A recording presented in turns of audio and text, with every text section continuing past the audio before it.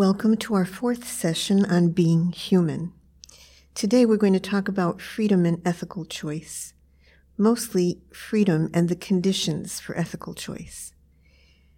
I like this quote from Fernando Ocares, the prelate of Opus Dei, in the letter he wrote on the 1st of January 2018, where he says, "Acknowledging the freedom of each woman and man means acknowledging that they are persons, masters of their own acts and responsible for them, able to direct their own lives. Although freedom does not always lead everyone to develop into their best selves, we can never exaggerate its importance, since if we were not free, we would not be able to love. And love is characteristic of the human person, because it's self-giving, it's self-gift, it's our interchange with other people, with the many types of love that exist.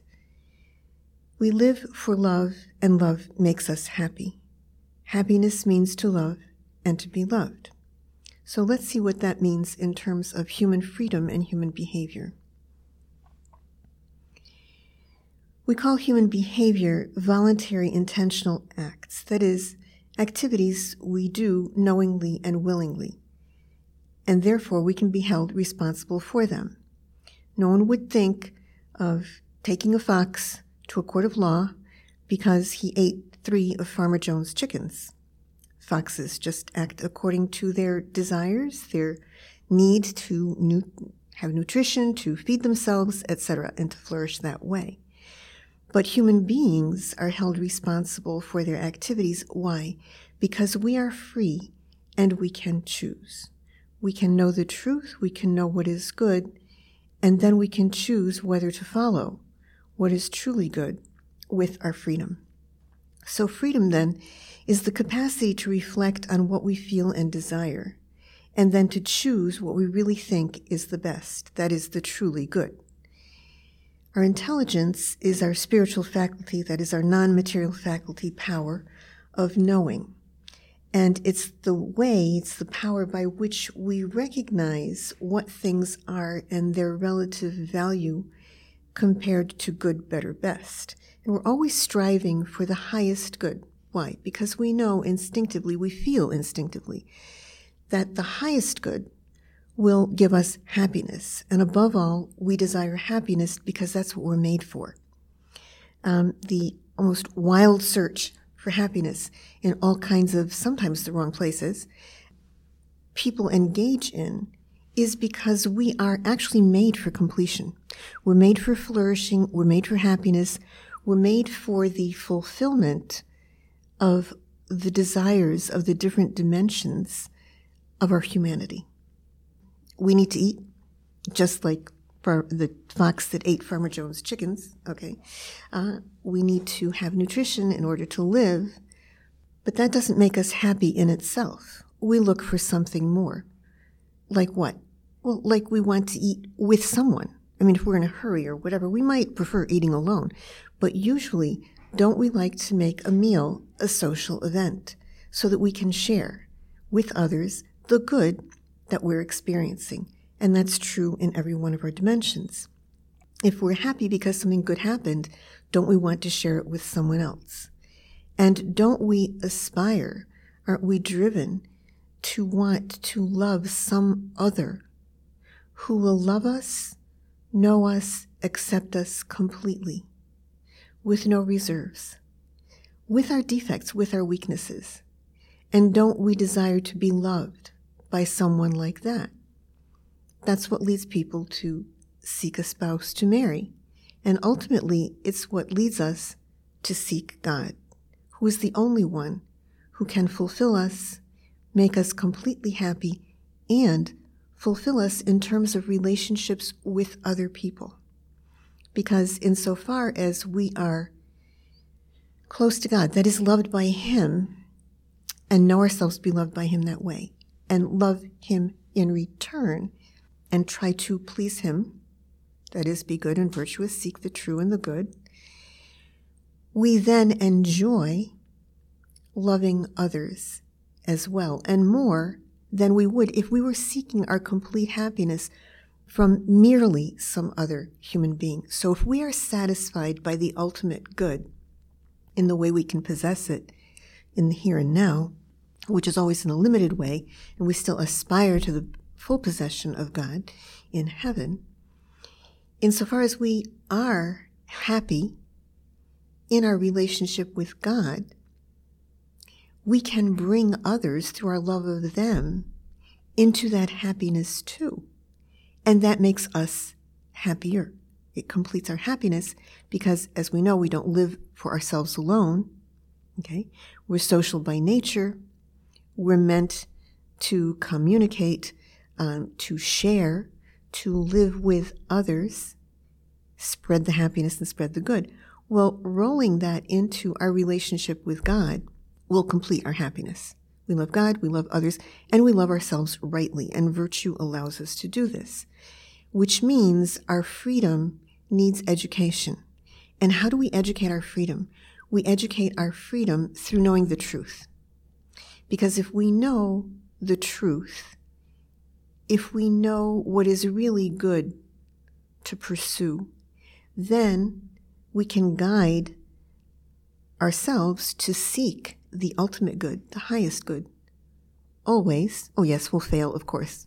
We're fallible human creatures, and then we can repent. But if we seek always to live in the truth and do the good, we will be as happy as any creature on earth can be in this fallen world. Aristotle himself came to that conclusion in the Nicomachean Ethics, a book he wrote for his son about how to live a good life. And human happiness, basically, he concludes, is educating the mind to know what is true so that the human person, that is, intelligence and free will in action, can choose the good consistently and freely and direct all of our powers, including our instincts and what used to be called our lower appetites. That is, the desires for goods that are less than the more noble goods, like love of another human being, love of knowledge, of learning, love of justice, those sorts of things. The lower goods are other goods that are good, certainly good, because there's nothing evil in itself. God did not create evil. All of creation is good. But things like pizza or a happy cocktail hour, enjoying the food and the wine, things like that. So more material type pleasures, right? So let's go back to freedom and human behavior then. Human behavior is made up of voluntary and intentional acts, and freedom is the capacity to reflect on what we feel and desire, what we're drawn to or kind of repelled by, and the capacity to choose what we really think is best, that is truly good. So, we see here why it's important to educate the mind in the truth. Because the will has been called in the past a kind of a blind power. The will is directed toward the good, just as human reason wants to seek truth. Of course, nobody wants to be told lies. Nobody wants to be in error. Ignorance is not bliss. We want to know. And what do we want to know? We want to know what's real, what's true, what's good, right? So we need to educate the mind to seek the truth in all things. And then the mind, our reason, directs our will to choose the highest good. That is, what we really think is truly good in each situation. So the will then is the faculty, the capacity, the power by which we choose what reason presents to us as good.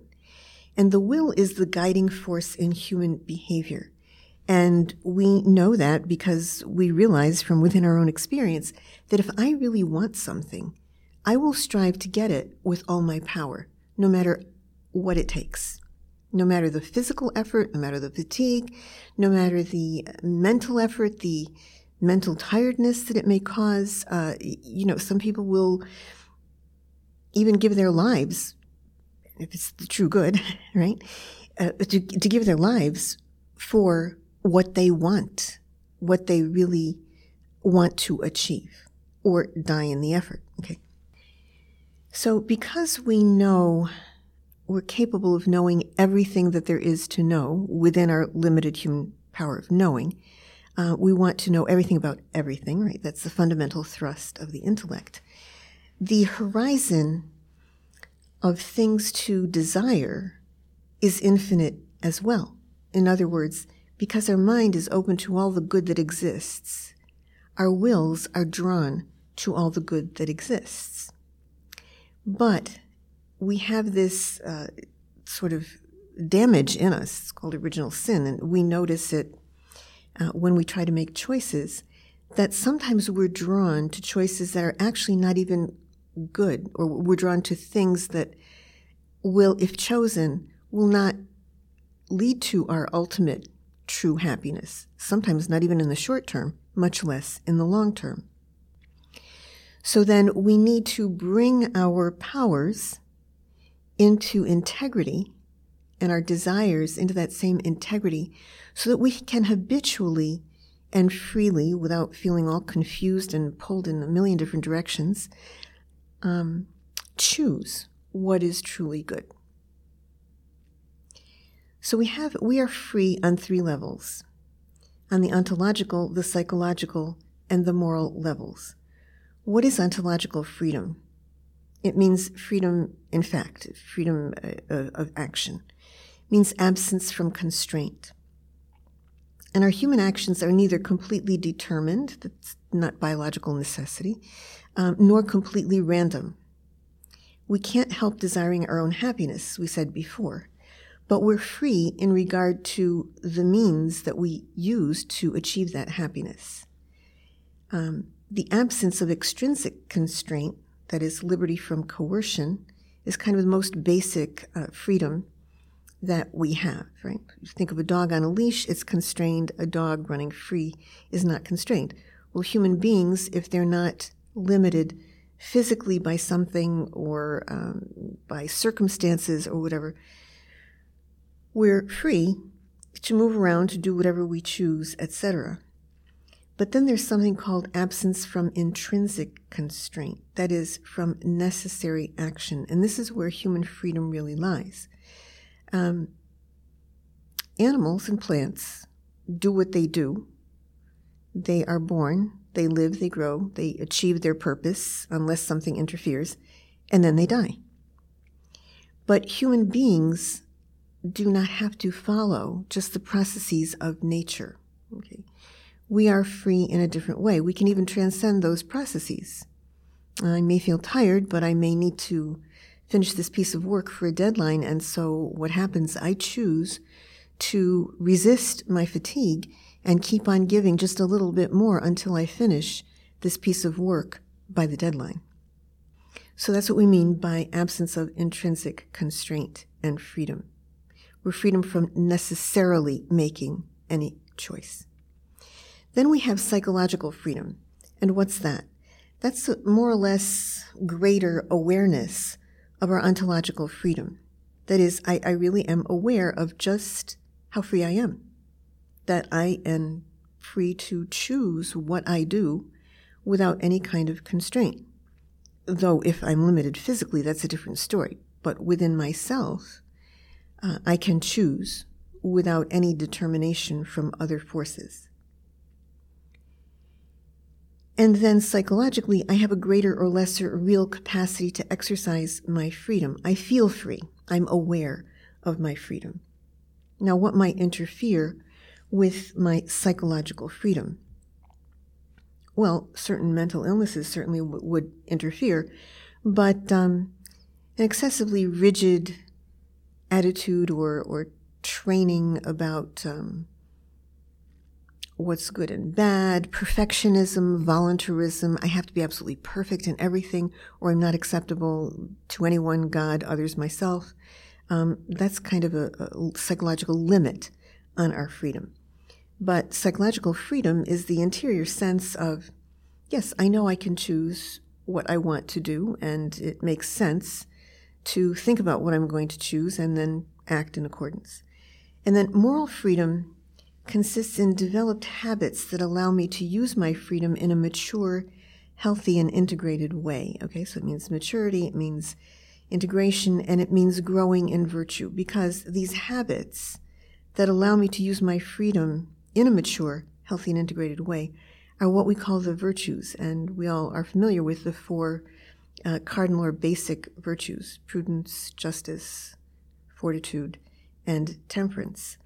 And these virtues, interestingly enough, if you look back to the earliest thinking, the earliest ethical thinking that we have of the earliest philosophers, they're these same four virtues. Why are these four virtues consistently the qualities, the habits that people think, know are necessary for human life? Because they're the habits, they're the developed ways of behaving that help us do things so that our humanity flourishes. In other words, they're behaviors that we know instinctively that if I act this way, I will be happy because I will have what is good in these realms, okay? In the realms of prudence, which is choice, knowing how to choose, choosing the good. Justice, giving each person and in each circumstance, trying to assure that everyone has what they deserve, what is due to them, what is good for them. Fortitude or courage. I'm not a weakling. I put myself out for whatever reason to help others, to achieve a goal, to work well so that I can get a promotion and better provide for my family, or so that I can study and succeed in my discipline and go forward and, get a good job, do a good job in contributing to society, and so forth. And then temperance or moderation. I know, again, almost instinctively, that if I don't bring my desires for the things that satisfy my feelings and my senses, I will not be able to focus on anything other than fulfilling my desires of sense pleasure. So moral freedom then is where the rubber really meets the road, and it takes my effort to develop these four paths, these four ways of behaving and choosing, you might say, that will perfect my humanity, that will make me truly free and bring me happiness in the long run. Aristotle says, happiness, then, is found to be something perfect and self-sufficient, being the end to which our actions are directed. He also says that excellence is an art, excellence meaning virtue, because that was the sense in which excellence was understood in his time. Excellence is an art won by training and habituation. We do not act rightly because we have virtue or excellence, but we rather have those because we have acted rightly. We are what we repeatedly do. Excellence, then, is not an act, but a habit. So we need to want to train ourselves. It's kind of like a marathon runner, right? You can't just go out and run a marathon without training, without preparation. The body won't do it. But if I go through the training, if I go through getting used to what my muscles need to do, the speed I need to achieve, building my muscles up, etc., without thinking on the day of the marathon almost, I will be able to just run my best, right? So this is kind of what virtue is. Virtue is choosing the way I want to be, then developing little by little my capacity of will to choose in that direction repeatedly. And if I do this with prudence, justice, fortitude, and temperance, ultimately I will be an integrated, mature human being. Okay? And because, as St. Thomas says, grace builds on nature, the better I am as a human being with these four habits, the more grace will be able to perfect these habits in me and make me capable of loving God and loving others, and thus being happy myself and enjoying, actually, the love of God and others for me. So it's that give and take. We're made for relationship. And if we use our freedom correctly, we will be happy insofar as a human being can be happy in this world with its difficulties and vicissitudes, but then happy forever in heaven with God and others. So the goal then of human existence is happiness, as St. Thomas Aquinas says in his Summa. It is impossible for any created good to constitute man's happiness, for happiness is that perfect good which entirely satisfies one's desire. Otherwise it would not be the ultimate end, if something yet remained to be desired. Now the object of the will, of man's desire, is what is universally good, just as the object of the intellect is what is universally true. Hence, it is evident that nothing can satisfy man's will except what is universally good. This is to be found not in any creature, but in God alone, because every creature has only participated goodness. Therefore, God alone can satisfy the will of man, according to the words of the Psalms, who alone satisfies your desire with good things. Therefore, God alone constitutes man's happiness. So the ultimate good, then, is the goal towards which a person directs his or her entire life, which fulfills all dimensions of being human. But because we are embodied spirits, we need those human goods, and it's great, we should use our freedom to achieve those human goods that are necessary for a decent, flourishing human life. Those will not of themselves satisfy. So therefore, we need to aspire to the highest, the non-material good, which we've talked about already. But in order to direct our choice, those goods need to be evaluated by the intellect, which will direct the will. So ultimately, the perfection of the human person is the development of the intellectual and moral virtues in pursuit of the highest good. And possession of the highest good will confer the greatest happiness of which the human person is capable. So there are then virtues of the mind, virtues of the intellect. And what are those virtues? The intellectual virtues are theoretical and practical. Okay? They are knowing. So theoretical intellectual virtues are understanding, science, and wisdom. The practical intellectual virtues are art and prudence. Understanding is simply knowing the basic facts of reality. Science is knowing different disciplines, history, literature, etc., but also the organized bodies of knowledge that we acquire, both through study and living, that allow us to understand the world more deeply through its causes, through its relationships, through the relationships of facts and truths to one another in an orderly, logical fashion. So wisdom means knowing how everything fits together. Wisdom takes experience, theoretical knowledge, and weaves it together into a worldview where I understand the totality of reality, and I can then make choices that will lead me to the highest good, and to act in an integrated fashion.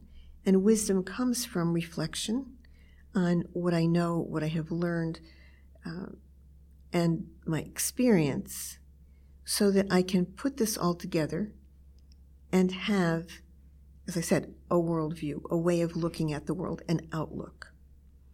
And then the practical intellectual virtues are art, known as techne also by the Greeks, and prudence or phronesis.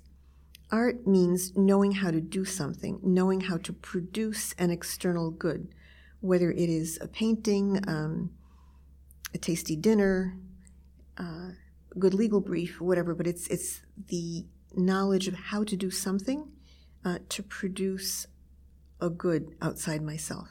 Prudence, on the other hand, is a speculative virtue that helps us make decisions. It seeks the best means to the highest good. And that's the virtue that then, there's a moral virtue, okay, of the same name, that intellectual virtue of knowing how to choose, theoretically speaking, in the truth, what is the best good here and now, and how it fits into the whole, how it will lead me to my ultimate goal, that virtue is complemented by the moral virtue of prudence, which functions in this way, that once we know what is true and good, and our intelligence, our reason says, okay, choose this, our will takes that and executes it. So the virtue of prudence on the moral level means knowing what is true and good, figuring out how to achieve that true and good in the here and now, in the circumstances in which I am currently, with the people and things around me, etc.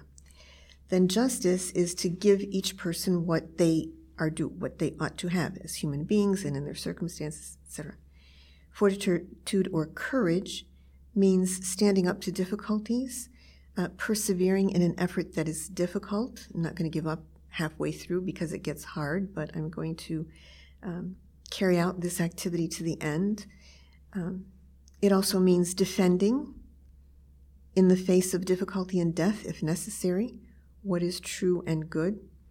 It means going out and making the effort to try to achieve what is true and good. In other words, setting goals for myself and pursuing those goals with tenacity and desire and, through thick and thin, so to speak. And then temperance or moderation is bringing my desires for pleasure, whether it's rest or food or any other pleasure, into its proper degree at a given moment in time. Because that what happens when we give into pleasures excessively and get into trouble that way is it's not that things aren't good. They're good. They're put there by God to be enjoyed, etc., but rightly, not to excess. So we need to cultivate the virtue that allows me to say no to things like that when I need to, so that I can attend to something else, so that I can do something else, right? And then there is this lovely little saying that I like very much that goes like this: plant an act, reap a habit. Plant a habit, reap a virtue or vice. Plant a virtue or vice, reap a character. Plant a character, reap a destiny.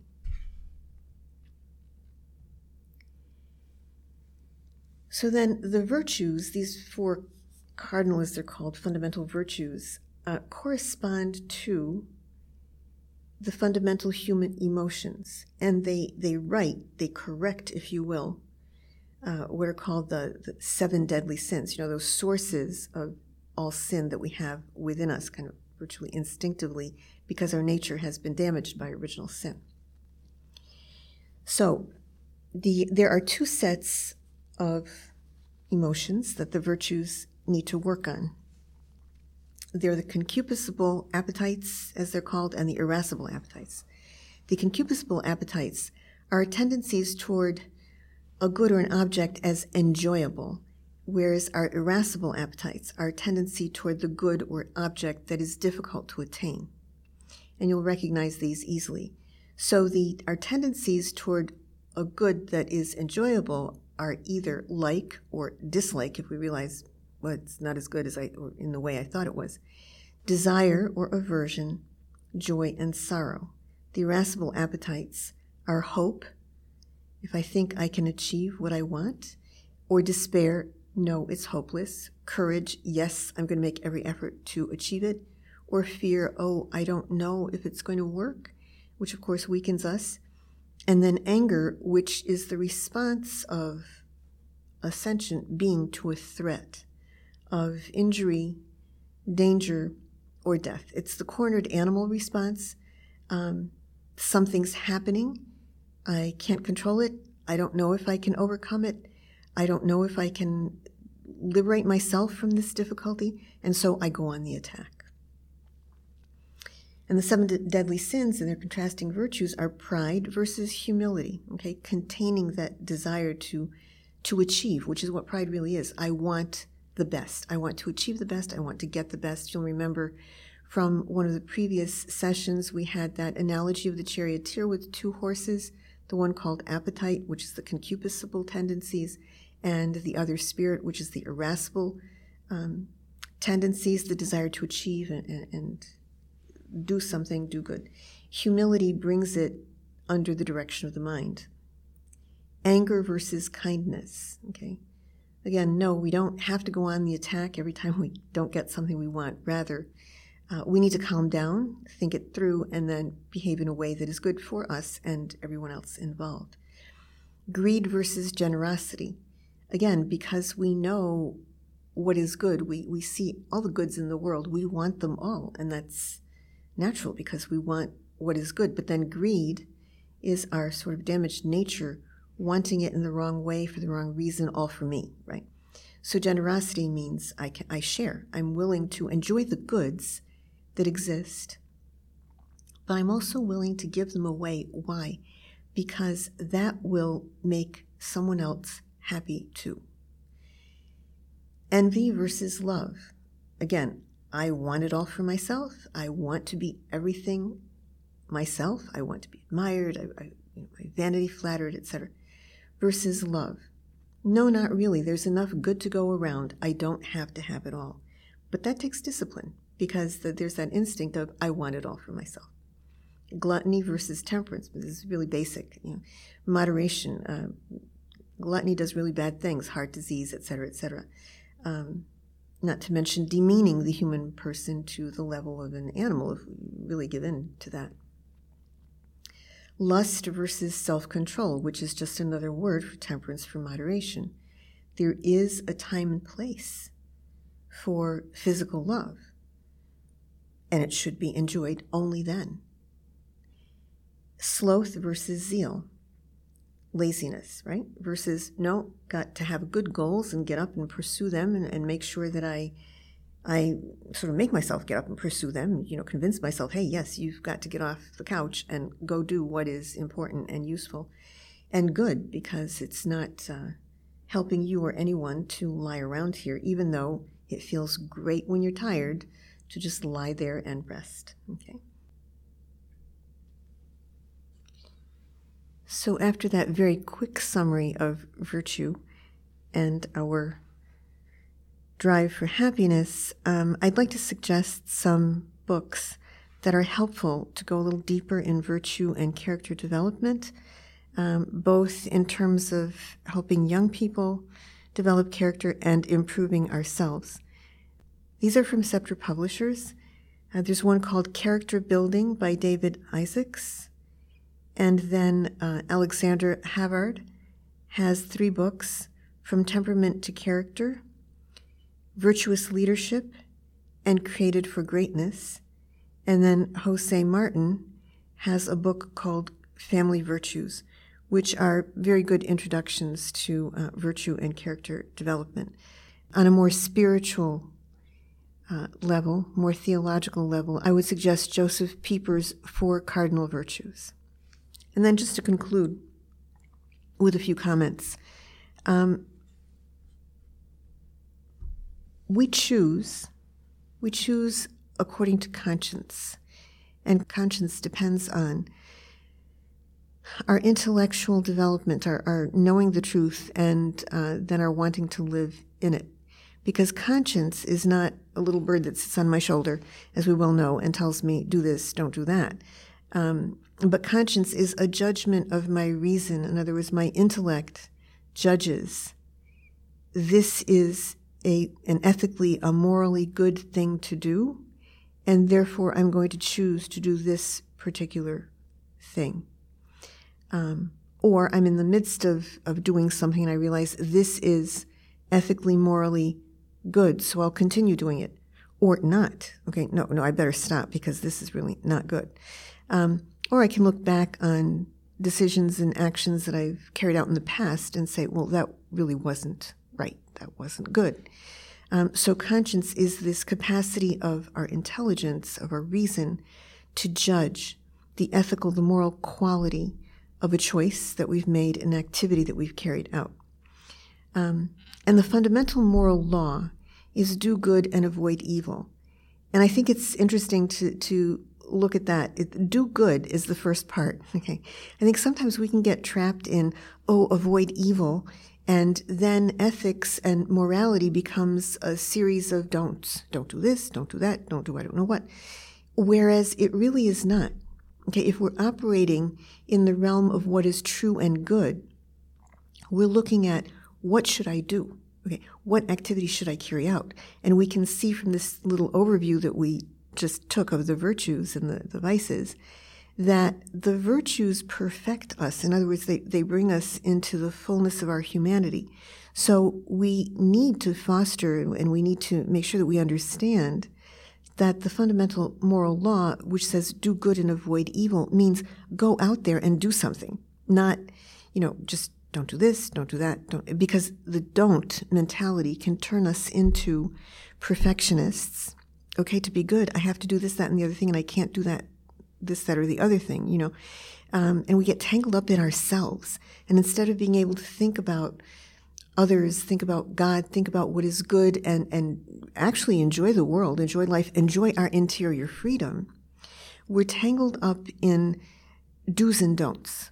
Okay, so if we train ourselves via the virtues, if we can make it habitual that we judge prudently, that we exercise justice and courage and moderation, we will then be able to look outside of ourselves and want and go for doing what is good. And we like to achieve, we like to do, we're made to do, right? So living the virtues will make us happy and will help us be better.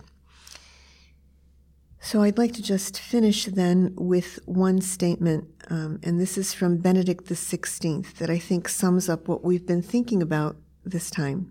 He says, freedom really finds its creative space in the realm of what is good. Love is creative. Truth is creative.